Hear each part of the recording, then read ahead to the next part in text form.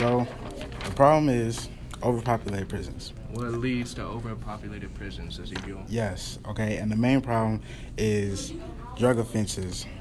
And Text 1.0 says that, or shows a graph that shows the number of inmates go up every year.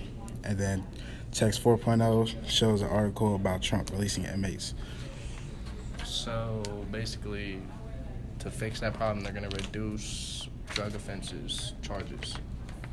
So, like, drug offenses are going to be lowered. Yeah. All right.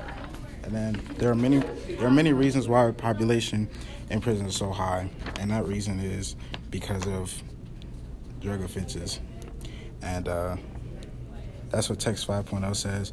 And Text 3.1 says, or shows the pros and cons about the decriminalization of drugs.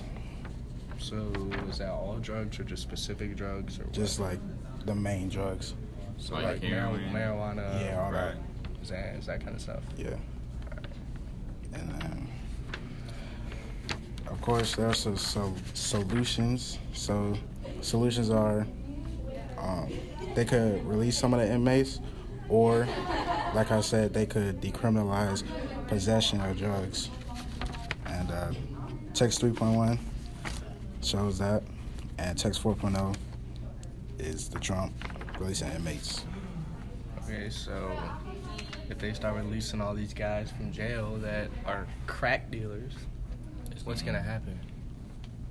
The reduction of overpopulation in the prison. Yeah, but obviously there would be limits on, if they decriminalize drugs, I know drug is completely legal. Like, even where weed's legalized, there's still limits. Like, if you go to Atlanta, it's legalized, but you can't have over and O on you, so there would obviously be limitations to it, but...